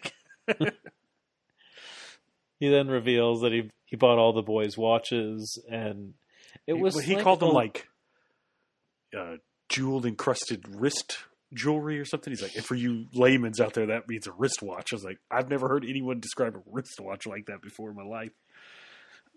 Yeah, it was getting really long-winded and unfocused. It was sort of, he was just yelling whatever innocuous thing came to his mind. Yeah, that's why I'm That's thinking what it maybe sounds- they told him like, hey, add like 2 minutes extra to your promo. And he's like, oh shit, I don't have anything planned. It was like we were just listening to his conversation with the boys, and he was yelling it. Yeah. It was very strange. And then they're interrupted by honking, as if it's 3 weeks ago and they're in a trailer. Mm-hmm. And we look off to the side, and the 3 remaining members of the inner circle have arrived in a weird little car with a champagne cannon. It's one of those ones that they ran Sammy over last year with. Matt Hardy and Kenny did, but it's like decked out in inner circle stuff now. Okay, very cool. And Jericho pops up from the back of the car. He's in an arm brace. He's asking Oh, before we MJF get to if that, he'll grant I them saw his rematch. Jericho. Oh, yes. I saw Jericho back there before when I was watching. I was like, I think I just saw Jericho's head pop up for a second, then go back down because he realized he was on camera. I heard that, and that made this spot better for me. It improved it. Yeah, I thought it's pretty that's funny. really funny that he popped his head up. He's like, "Oh, not yet." Yeah, because then like went back it was like down. an angle from the front of their little truck thing with all showing the 3 guys, and I just Yeah. see Jericho like reach up and he because it's Sammy in the back, and then The other Hager- 2 guys at the front. yeah, and like you just kind of see Jericho's head for a second in between him and go back down. It's like, oh shit, Jericho's there. I actually find that really funny. Mm-hmm. It's like a weird cartoon, which is Yeah. how they have been for a while. So yeah, so he asks MJF to grant them the rematch. MJF says no. Then they go back and forth a few times before Jericho tells him to unload with the hose. And the Pinnacle's getting doused. The announce team is trying their best to laugh and pretend that this is the funniest thing they've ever seen, Yeah. but it really falls flat. You can Are tell they they're shooting just shooting him with the bubbly, right? yeah. You can tell that it's fake laughter. Mm-hmm. They're like, "Oh, this is the funniest thing I've ever seen." Yeah. Like, no, it's not, and it's the The third funniest time thing- in my life that Yeah, I've watched this. On The a funniest thing wrestling about show. this was Cash doing a front flip over the top rope when he started getting hit with it. That was like the funniest thing to me. I will say the acting of the guys when they got hit was kind of funny. It was good, and you have it in your notes too. But it's just we've seen this spot done before, and Yeah. the first time it happened, you're never going to top that moment, the Stone Cold beer moment. Like so, I wouldn't even try, but they did. And they then- did. And then Kurt Angle parodied that moment. Yeah. And now you're like, there's been multiple times in AEW's history where they have completely aped or paid homage to, or just completely remade a famous WWE moment. Mhm. And it never hits the same because it's not original. Yeah, And every single time, it's Chris Jericho's moment. that's what I wonder if he's thinking. I can do this better. I was there. I know how to do it better now, or something. But you're not. Mhm. You're Yeah, not like I doing said, it better. Yeah, you're not that Stone Cold moment when he did it, and even the Kurt Angle one because he did it to Stone Cold, so it made sense. But the Stone Cold beer moment's like one of the most iconic moments in wrestling history. Like you shouldn't go anywhere near it. Yeah, and they do not have the production values of the Mhm. prop department to be pulling this shit off. Mhm. Like, I don't know. It's not great. And then also, Chris Jericho recently did an interview where he mentioned that the creative team have been having meetings led by him to ensure that they don't repeat angles on the same show. Mhm. Meanwhile, 2 weeks in a row, he's repeated similar spots. Oh, I forgot. The match. I completely forgot the point of all of this was that the match that the MJF then gave them after they got doused is a Oh yeah, it's Stadium Stampede match at Double or Nothing, which is kind of strange booking to go from the Blood and Guts to the Stadium Stampede. It's a Yeah. little odd. But he said this one's not going to be. MJF said this one's not going to be fun and games. So I imagine they're going to try to do something different with it. I hope. Yeah, so, it's going to be more serious, so that'll be fun. I'm excited for that. And he said if Inner Circle loses, they have to break up forever. Mm-hmm. So this is what leads to what I'm saying now about the repeated segments. We already saw on this show a match that was the loser has to break up their team forever, and that was SCU. Mm-hmm. And then 2 segments later, Jericho is announcing a loser has to break up if they lose. What? You're the guy who's saying you can't have repeat spots on a show, and you're doing this, and this is the second time he's done this. Yeah. Because last week, Darby took a hell of a spill down a flight of stairs, and then Chris Jericho decided to jump on a fucking pillow. Yeah. I don't know. He says that he's all about this shit, and then he keeps being the one to make this issue keep repeat. I don't know. It's frustrating. Yeah, I don't think Inner Circle's going to lose the. I think they are. Stampede. You think? I think they are. I think Chris Jericho's got to go away for a bit, and I can see that too because now they're starting to. Because the CDC here announced today that if you're fully vaccinated, you probably don't need to wear a mask at all. So I could see a lot more places and concerts and stuff opening up. So we'll see what happens. I'm not happy about that. But... I'll be either. I'm still wearing a mask because I haven't had a cold in a year. So even when it's all gone, I'm still wearing a mask because I like not being sick. Yeah, nobody's been sick. Masks work. Shut the fuck up. Mm-hmm. Let's move on. But yeah, I could see them break it up, like you said, and Jericho going away a while. But we still haven't had a singles MJF Jericho match. So yeah, and I still want to see FTR and Proud and Powerful in a tag match, like just a straight up tag match. We will, but I could see Inner Circle winning because MJF also made the point to say that match you guys lost last year. So I could see them winning, and then I don't know what you do for the rubber match because you've already gone through 2 big matches. Yeah, I mean it's possible. In my opinion, they've kind of got to lose because I feel like it's time for Sammy to move on. Mm-hmm. And then FTR can still do their thing with Proud and Powerful. That's true. Possibly. Because even though the group's actually broken up, you could still be pissed at the Pinnacle for breaking you guys up and just start individual feuds with them. Mm-hmm, mm-hmm. It's intriguing to I'm not upset that we're getting a Stadium Stampede. Mm-hmm. I'm a little confused that we went from Blood and Guts to Stadium Stampede. Yeah, it should have been the other way. But it makes me almost wonder if, because of the reception to Chris Jericho falling, that they have now decided to do a Stadium Stampede to maybe write him off. Yeah, Jericho's going to legit fall off the stadium. Is this what you want? That's what he's going to say to the internet. Just take him up to the top part where Scorpio Sky tried to throw Darby off the side of the building. Yeah. The week before.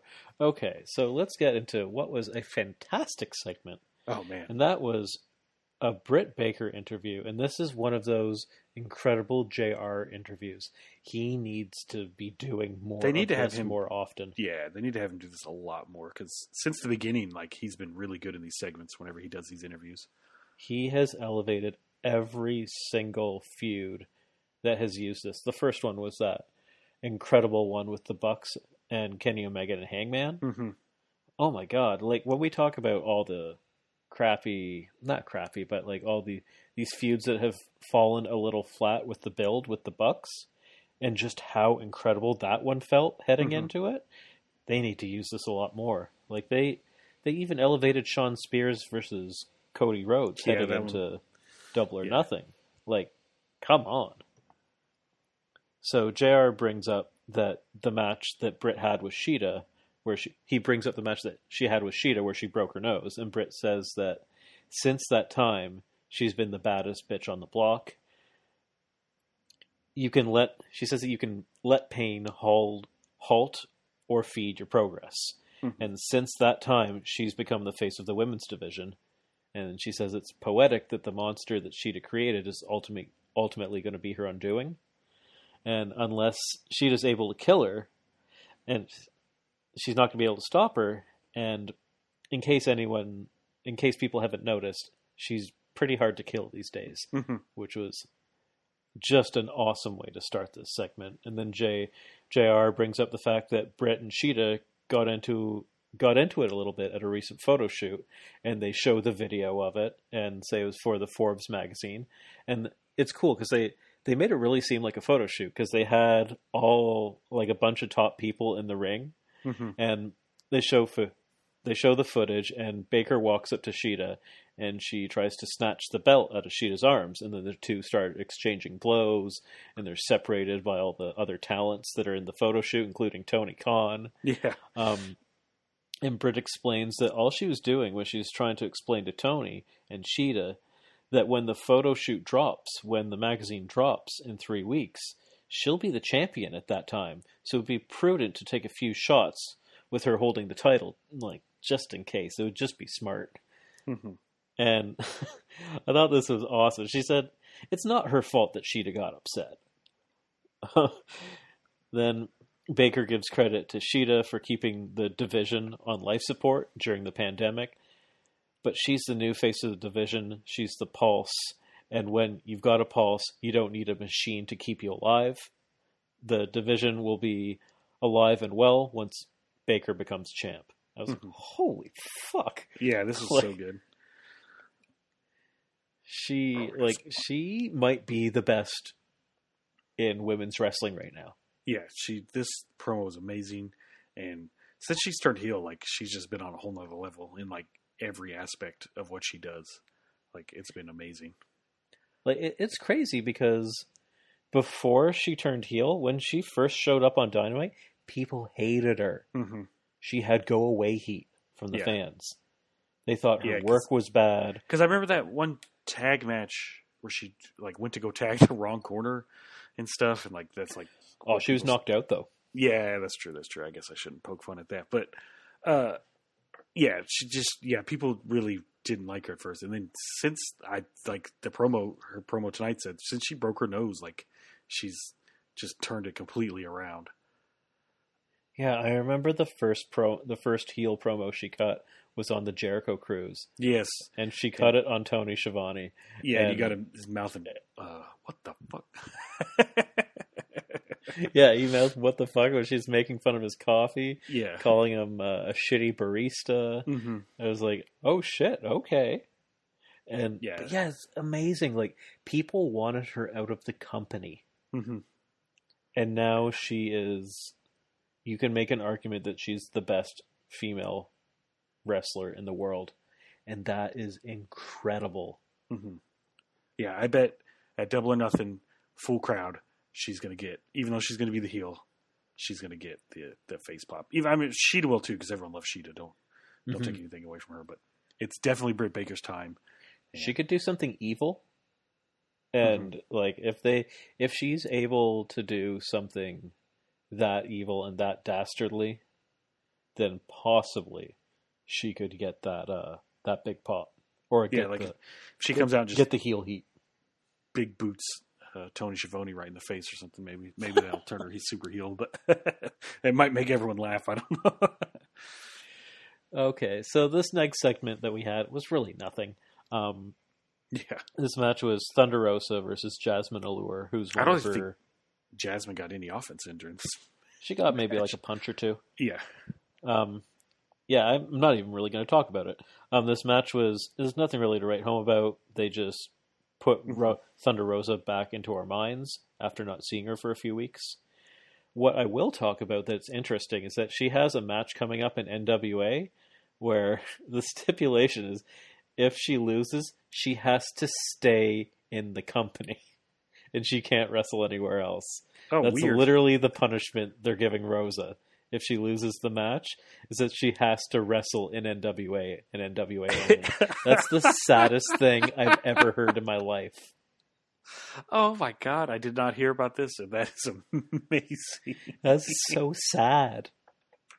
What a shell of a company they've become in just a really short time. Because right when Dynamite started, they did the their YouTube show, and that was pretty successful. It was very successful. Mm-hmm. And then all their top talent left as soon as the pandemic hit. Yeah, the pandemic really messed up NWA because they were like really on that comeback. They've made they've made a terrible decision, and that was to bring in, what's the guy, Brodus Clay, that has like serious sexual assault allegations against him. Yeah. And they're just like, you know what? He's the guy for us. Yeah, he was and on apparently WWE he also time. sucks while he's there too. He's not even like he's Matt Riddle who can work. Yeah. Yeah, I honestly keep seeing like NWA doing stuff, but I always forget that they're doing stuff now. But I cannot believe that stipulation. It's the funniest thing If I've you ever lose, heard. you have to stay And it's in against NWA. Camille too, so it's like, oh fuck, who is going to win that? Yeah. But the only way they can keep her is to force her. The only way they can keep her in the company is to do a stipulation where the punishment is to stay in the company. Mhm. It's so strange. So, to me, it's possible that we won't see her in AEW for a while. That I don't think that's the case. I think she wins. It's much more possible is that she wins, and then we'll be seeing her once Britt Baker wins the title. Yeah. I think she'll likely be Britt During Baker's this match, first commentary feud. was saying that that Rosa wants to go after The Serena NWA. Deeb. Yeah. She has mentioned that, and Mhm. Serena Deeb has a match next week. So Mhm. we will likely see her win, and then maybe see Thunder Rosa show up in a post-match Yeah. sort of scenario there. They should put that match on Double or Nothing too. Just have 2 women's matches, AEW. It's fine. They might. I hope they will. I Mhm. mean, it's silly to not, but I can't believe that stipulation, though. I didn't hear anything about this. I didn't either. I saw it. It was. I mean, it's out there. It's common knowledge, but I saw it on. Sean Ross Sapp mentioned it, and I lost my shit. I was like, "You're fucking kidding." That is just terrible. If you lose, you have to stay in it. It's if you lose, you can't wrestle anywhere else. Mm-hmm. They must have been doing a storyline for somebody got mad at her for going to other places instead of focusing on NWA or something. I don't know. It just makes your company look so bad. Yeah. That your top talent doesn't want to wrestle, and the only way that you can get them to wrestle is to lose. Mm-hmm. That's the punishment, is to stay with us. It's like, oh my god, Mm-hmm. okay? Well, you're not going to last a year. Yeah. You're definitely not resigning there. Okay, so next we have Jay Cargill's segment. This again really unnecessary. There is a huge silver lining at the end of it, which I'll get to, but Jay didn't really reveal anything new. You and I both thought that she was going to do the Macho Man Elizabeth reveal with the manager. She did not. They showed the recap of her AEW. I think it was AEW Dark Elevation, where MJF's former lawyer came out and he said that he wants to represent her, and she leaves with him saying that she's going to consider it. And then here she just said, "No, I didn't." Which I was like, okay, well, I don't really understand what the point of all that was then. And she essentially just says what she has every week, that she's that bitch and she's a lone wolf, but she's taking offers. So I was like, okay, fine. However, she was wearing Chyna's black patent leather outfit, and that was fucking everything. Yeah, she looked awesome. She even So it was tweeted worth it. about it too, saying like China was a big influence on her growing up. So that makes a lot of sense. Worth it. I don't care. She didn't have to say anything. She could have just walked past the camera and be like, fuck yeah, that's great. Yeah, I think they do these segments with her just to keep her on TV. Yeah, I just wish, I don't know, they would give her something else to say. She's told me she's that bitch 5 times now. Yeah. Sneakily, it's turning into the Sting segment. Yeah. Like, I just don't repeat the same thing every week. Just change it up a little bit. Give her a squash. Give her that rose squash. I don't know. Or put 2 squashes on a show. Anyways. Yeah. Oof. Okay, so here we go. This is what we've been waiting for. The Miro versus Darby match. This was, I'll say it right now, 5-star match. Yeah, this match was Absolutely loved it. before the match, we get a vignette from Darby, and it's him revisiting his hometown in Seattle. He visits his shitty little hangout spots. He goes into like his little den. He says like this is dingy and it's grungy and it's a shitty place and it reminds me of a shitty time in my life, but it was an important time in his life when he was really struggling and he learned a lot about himself there. He tears down Miro, asking Miro what he's done since he's been here. Mm-hmm. He says, "What have you done since you arrived? You played video games. You were somebody's best man." He says, "You're generic, and you're not the type of presence that has got any chance wrestling this championship out of my hands." It's like, there's no way that someone as generic and bland as you that has not lived up to any of the hype is going to get this done. And I thought this was easily the best promo work Darby's done. Yeah, that was really cool. Gonna say that too. This is his best promo, and I really liked it. He actually put out a tweet that was very similar to this, so I'm wondering if he did the tweet and then they're like, "Darby, that's awesome. Mm-hmm. You need to say this on camera." He's like, "Okay," because he said pretty much the exact same thing. And people were just like, "Damn, Darby's reading him right now. This is brutal." Yeah. He's like, "You came in with all the hype in the world and just fell flat on your face." And I was like, holy fuck. Way to break the fourth wall, Darbs.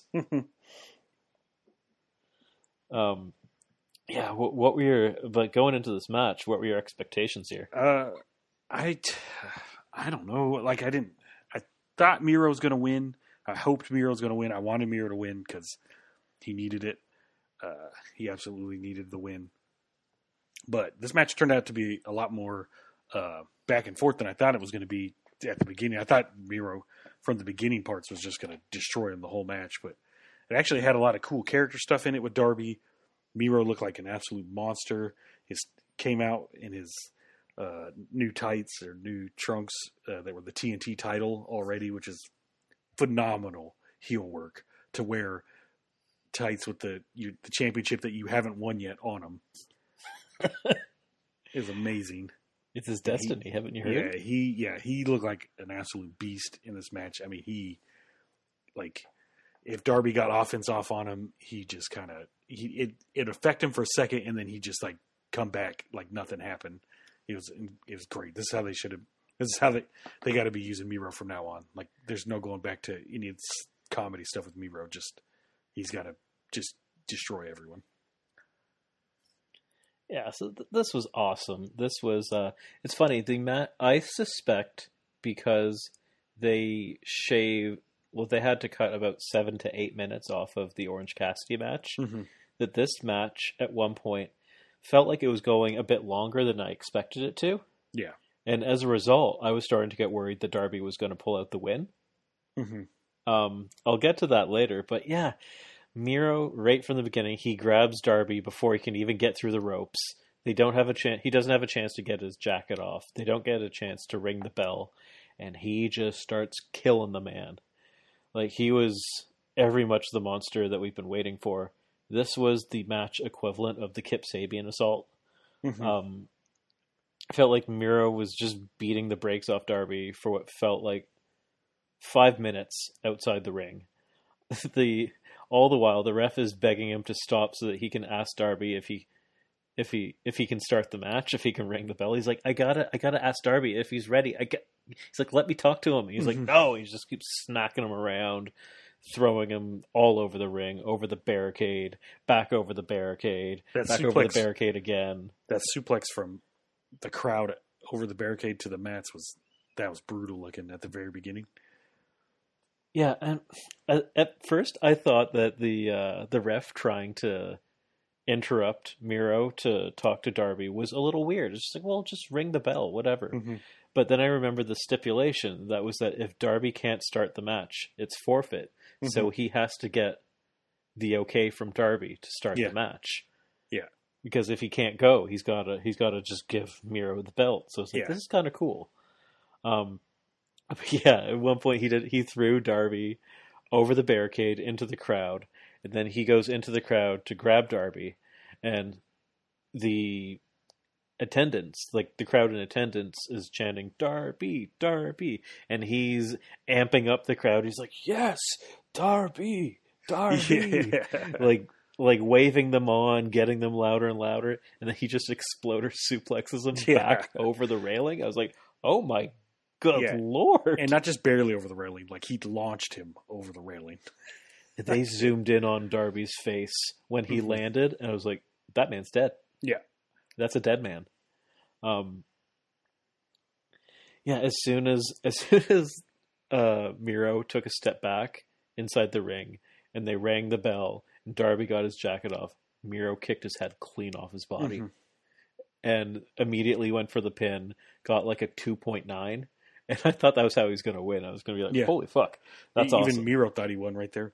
He did. He was celebrating. He thought he won. This didn't stop Darby, of course, who was his ever resilient little gnat self.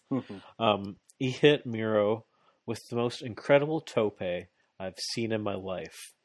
He came with such force and such velocity. This is the best tope ever. Like, no one should do topes anymore because you're not topping this one. It's canceled. Topes are canceled. Miro is so big, and Darby was going so fast that he ricocheted off Miro like a bullet and flew in a completely new direction. Yeah. I saw, before we started recording, somebody put that clip to the Miley Cyrus Wrecking Ball song. I just want to, it was like, pew! Yeah. It's just like, oh my god. Yeah, that was nuts. It was like the sound like in like a Western movie when someone like shoots like a piece of metal and it goes, pew! Yeah. Like that's what it was like. He just went, like he legit went flying at like a right angle in a different direction. And Miro went down because he got hit hard. But Darby went flying like off of Miro's chest. Like Miro didn't push him in any, he didn't pounce him. He didn't do anything like that. He just hit a brick house. It was so cool. And Darby, of course, he couldn't sustain that offense because this is Miro, and Miro is capable of overpowering anyone's offense, including a coffin drop that Miro caught with ease and just released Germaned him on the floor. That was brutal. It was like catching midair, release German. I was like, this is just fucking great. At one point, Sting was at ringside and he got attacked by Paige and Sky. Was that I during don't remember why Paige. I think it was during a commercial. Yes, it was. I don't remember why they left after that, but I don't know. They ran away after just like assaulting Sting. I was like, they okay, each there had they run go. off. And I like that Miro just didn't care. He's like, okay, thank you. I don't care. I'll beat Sting up too. I don't care. As I said before, the Pac and OC match had about 7 to 8 minutes cut off because I think it went around 13 minutes and it was supposed to go 20. So what this did was it increased the length of this match, which just increased my anxiousness that Darby was once again going to find a way to escape with the win, as he has with so many other larger men. When Darby does this fist bump with Sting at one point that leads to a fire up and extended hope spot where he's hitting all these big moves. I loved that part though, because he just kind of looked at Sting like, I don't know what else to do, and Sting was just like, fist bump, like, you're just gonna have to do it, man. Like, I don't know what you can do. And Miro's just standing there flexing. Like he hits his stun dog millionaire. He hits his, or I think that's Orange Cassidy's. Anyways, he hits the flipping stunner thing. He hits the code red. He rolls up Miro at one point. I was like, no, don't do this. What? It's like, don't you dare do that. I was going in my mind, I was going to full panic mode. Like, don't you pin Miro. I think Orange Cassidy does that move too, what you're saying a second ago, but that move is called the Stung Dog Millionaire, where you flip like that into a stunner. Okay, yeah, they do the same move, but it's I think they call it different things for each guy. I'm not positive. Yeah. But as we know, that wasn't meant to be, and Miro eventually wore down Darby and literally broke him in half with a complete full extension game over, where Miro went all the way back onto his back and just folded folded Darby into an origami. Mm-hmm. My feed cut here when I was doing the notes, so I can't remember, but I'm pretty sure I remember Paige and Sky came back out. They came back out and beat Sting up, and Miro's just laughing. And Archer came out, right? Yeah, but at first they beat Sting up, and Miro just standing there like, I don't care. And then he's like rubbing the title in Darby's face, like, I beat you, and cussing him out and all that stuff. And then Archer comes out, and they have to stare down. And Miro just stands like, come on, get in the ring. But I almost said DDP. Jake the Snake wouldn't let Archer get in the ring. I like that because Archer has become a friend of Sting. He respects him now, and as a result has maybe a little bit of respect for Darby a little bit tangentially. Yeah, and a Miro Archer match is going to be nuts. Incredible. Poor Archer's going to have to lose another one. Yeah, it's a match we've never seen, so that'd be really cool. It will be. Yeah, it sucks Archer's going to lose, but he's kind of the type of monster guy that doesn't really need to win all that often. Because you can have him lose, and then he can just come out and beat up 6 dudes and just immediately be a monster again. They could separate. They can keep him away for a little bit by having him and Darby face Paige and Sky. I could see that too, yeah. Yeah, I thought this match was utterly perfect. Yeah, this was great. Miro looked like a monster. Like, just an unbeatable, uncaged beast. Like, he just ragdolled Darby. And then I loved all of Darby's hope spots, like him trying to come back, but it'd go on too long and Miro just like, enough, and just grab him and suplex him. Like, the absolute fear I had that Darby was going to win. Mm-hmm. You did your job, guys. Like, yeah. I was like, oh, fuck no. Yeah. It's like, here it comes.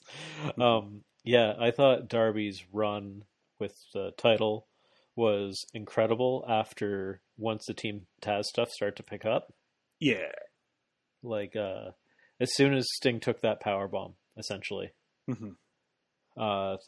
really picked up, and he had a really good run with that belt. He went every week after that point where he had a match every week, which was awesome because he came out and he said, I've only defended this belt twice in like a 2-month span or whatever. He said, don't cheer. That's pathetic. I need to live up to Brody Lee's memory, which I like that they're calling it Brody Lee's memory instead of Cody's, because they very well could say Cody was the best TNT championship because he was actually the person that did the open challenge.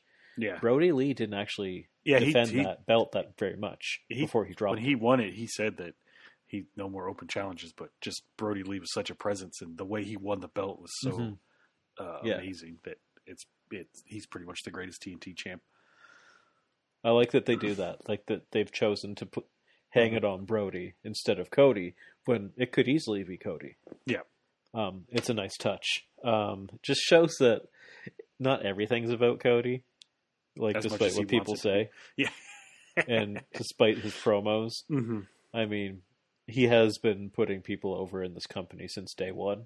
Yeah. But yeah, it's a shitty promo aside. He still is one of the greatest promos of all. He almost succeeded. Like right after that promo, I was like, that was good. It was good, but I didn't like what I was talking about. Yeah, it was largely because of the fan reaction. I was like, he got the fans. Like, I don't like nationalistic stuff, but in wrestling, it's effective. It is effective. It's why he did it. It's worked since the dawn of time.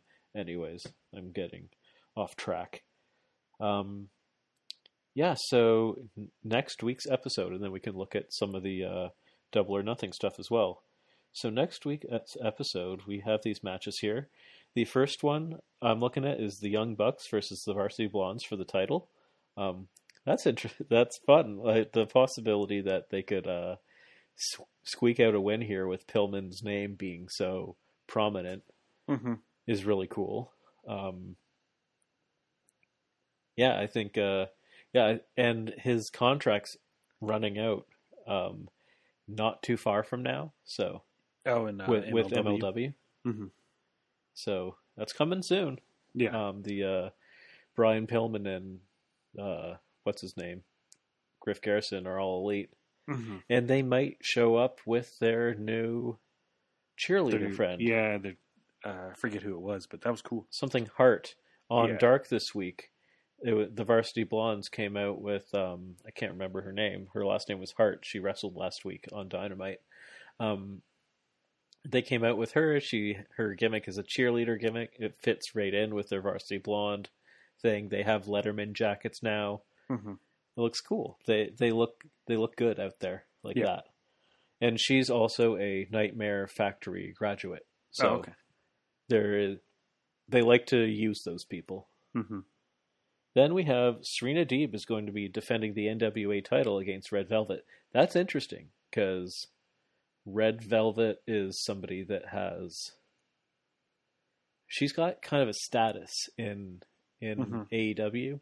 Like she is a favorite of Cody for sure. Yeah.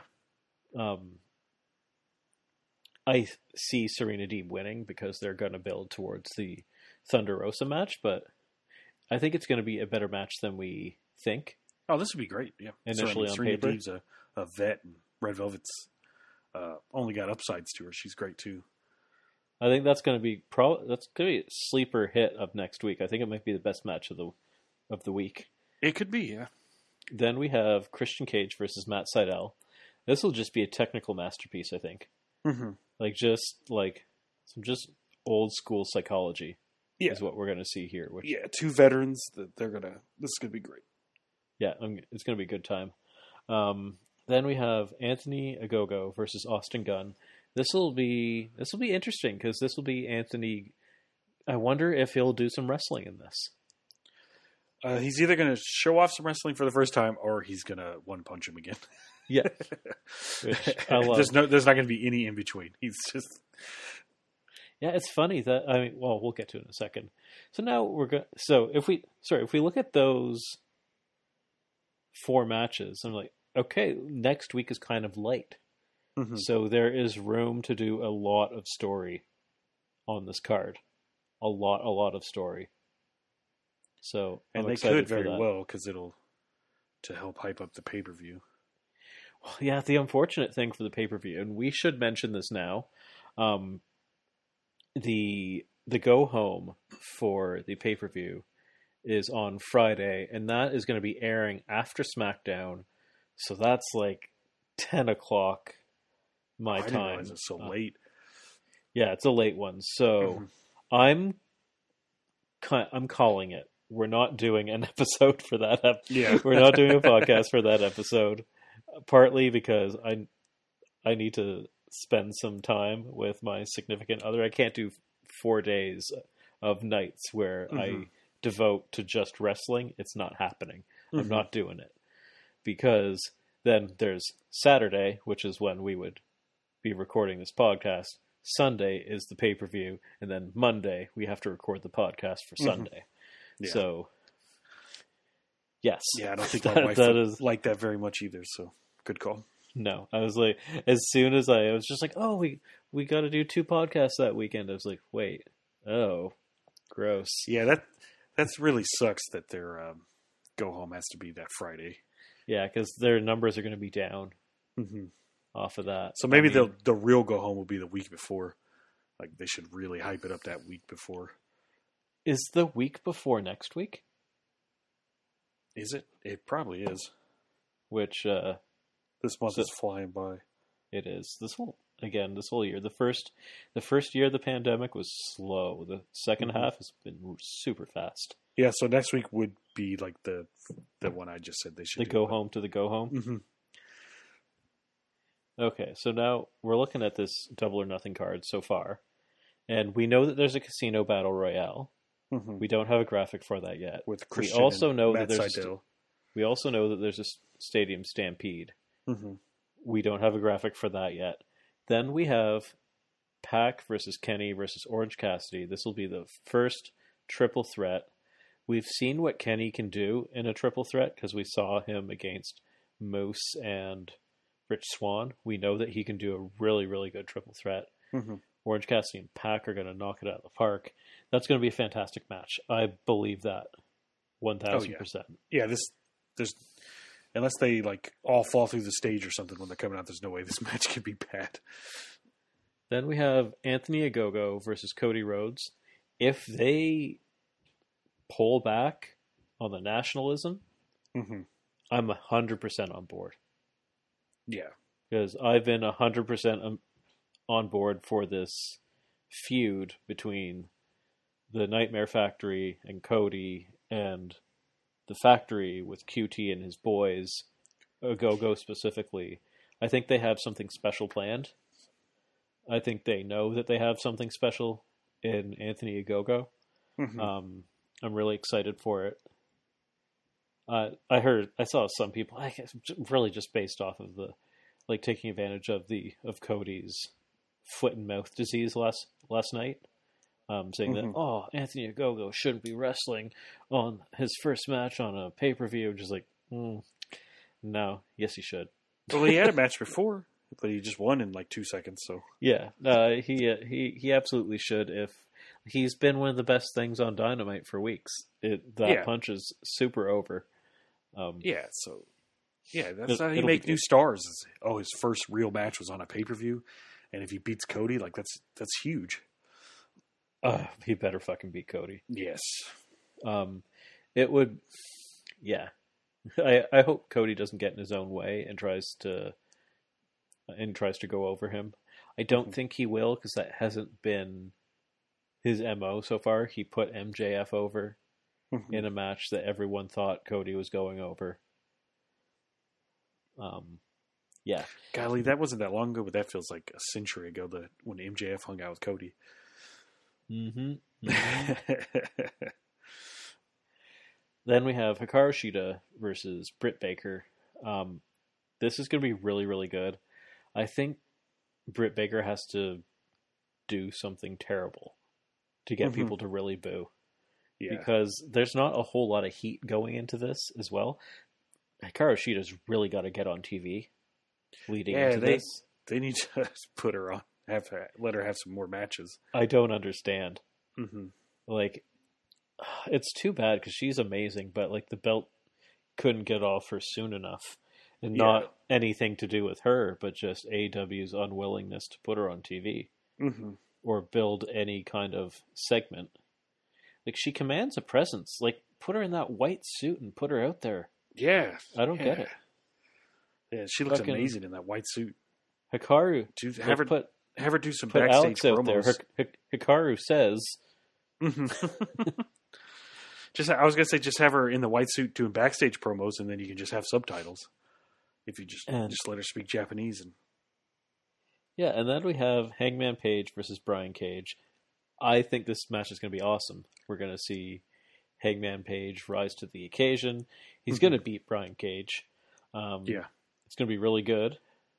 I kind of hope that he takes the FTW title from him. Yeah, the graphic doesn't say it's for the title, but they should definitely make it for the title. And then he'll be like, "Hey, Kenny, want this one?" Mm-hmm. He's like, "Here's another belt. Come get it." That'd be cool. I just remembered some other news that's tangentially related to AEW, and that was Zelina Vega has signed with WWE again. Yeah. So she is not coming to AEW or to anywhere else. Mm-hmm. She went back to WWE, which is kind of perplexing. Yeah, because I thought they had a bad falling out, but maybe Aleister Black did some talking backstage or something. I don't know. Yeah, I mean, the things that she was upset about wouldn't have really changed. Mm-hmm. Specifically, the union stuff. The union stuff, and then like Twitch and stuff, because she still does Twitch all the time. I mean, they could have easily backed off of the Twitch and be like, "Okay, fine, come back in. You can do Twitch." Yeah, because they've done they generally don't like people doing charity stuff and stuff that's not WWE related, and yet they let Sami Zayn do all the Palestine relief efforts that to his heart's content, because they love and trust Sami Zayn. Yeah. So if they love you enough and if they want you enough, they'll let you do what you want.